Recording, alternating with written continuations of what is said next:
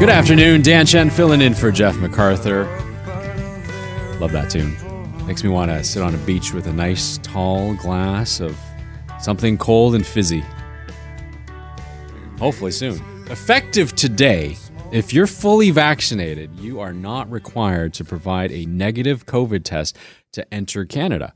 And to flesh this out, I have Marty Firestone, president of Travel Secure. Welcome, Marty. Thank you for having me. You know, timing is everything because Canada lifts another travel restriction as we enter a sixth wave. Like, are we jumping the gun here? Or is it too soon, you think, to start lifting stuff? I sure hope we're not, because if we have to reinstate any one of these restrictions that were lifted in the last month, it will be a tremendous setback. Whether that's going to happen, you know, if the count continues to increase, anything's possible. But the decision to remove this one today really is going to open travel up. It's a big one. So just so we're clear, just because you don't have to provide a negative COVID test to enter Canada doesn't mean all travel restrictions have been lifted. Like, it's not a free-for-all at the airports. So what do travelers need to know if they're booking a flight and they're getting on a plane today? Okay, great question, because leaving Canada still has some issues or restrictions if you're going, depending on what country. But let's just suggest you're going to the U.S. You still need to do a negative antigen test 24 hours, or I should say 1 day before you go. So that's still in place. Now you're there.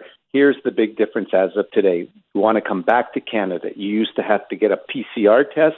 That was then lowered to an antigen test. And as of today, no test whatsoever. Just fill out your ArriveCan doc with no test results, of course, because they're not required, and you're good to come home.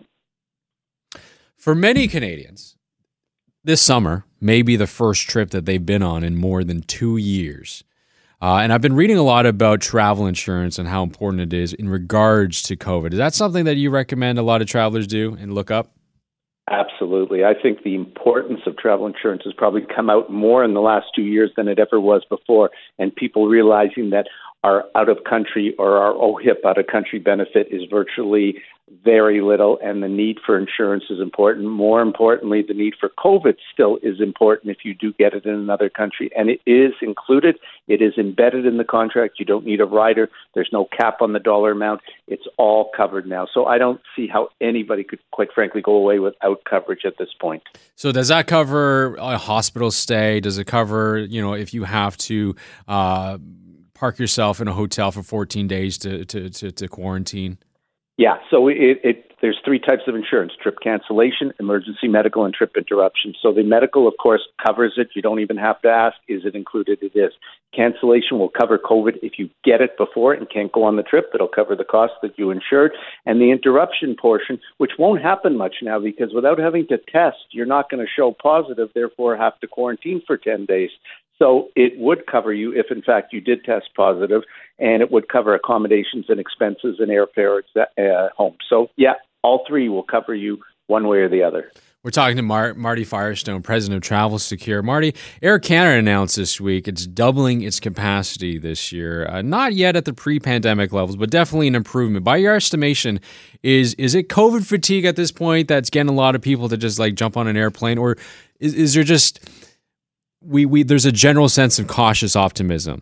I've got my shots. I've got my booster. I'm going to wear a mask. Like, as long as I'm responsible, there's only so much I control. But if I control the controllables, I want to still enjoy my life. You put it really well. The bottom line is the pent-up demand will outweigh any risk that anyone would have. And who's kidding who? As an example, if the insurance companies are including COVID now without it being a rider or an extra cost, you know what they're saying? They're saying, we don't see risk. We think at worst it'll be mild flu-like symptoms. You will not end up in an emergency room, in an ICU, on a ventilator. So that peace of mind to any individual traveling right now tells them, you know what, we're going to sort of throw caution to the wind, and we are going to get away and travel. Are you seeing more Canadians traveling domestically, or are they booking flights for international? Right now, they are getting out of Dodge, as the expression goes. They are very much leaving and hoping, and that's the big hope for the summer from an international travel standpoint, that there will be no issues with the war going on now and surrounding countries and things like that. So there is still some hesitancy as to what the future holds. But for the majority, they are definitely flying U.S. sun destinations and beginning to book trips to Europe and other areas of the world. So it's all positive in many ways, assuming that count keeps down and does not go up and restrictions get put back in place. Marty, we have just about a minute left here. What would you say to folks who are hesitant about traveling but want to go on vacation? What kind of hope can you provide them? My attitude at this point is life is short. You've got to enjoy yourself. Go away. Still be cautious. Wear a mask. For the majority of people, they all have to be fully vaccinated. As long as that's still in force, that would not concern me. So I'm hoping that people have the comfort level to go away, buy the proper insurance, and go and enjoy yourself. That would be my advice. Marty, thank you so much. Really appreciate your time this afternoon. Have yourself a great weekend, okay? You too. My pleasure. Take care. That's Marty Firestone, president of Travel Secure. We're going to take a small break. More in just a bit. Hi, it's Shauna, and I might be a bad parent because my kids think French fries are vegetables. Hey, it's Ryan, and I might be a bad parent because I went out for wings when my wife was in the hospital after giving birth. Johnny here. I might be a bad parent because in my house, the tooth fairy gives pocket change. But we're not alone. Len emailed us and said his 6-year-old daughter's Tarzan moment going from love seat to lazy boy by curtains made him more proud than any dance recital. And Andy left his 2-year-old at the rink. All right, guys, I'm sure we're not alone. Like Andy's kid.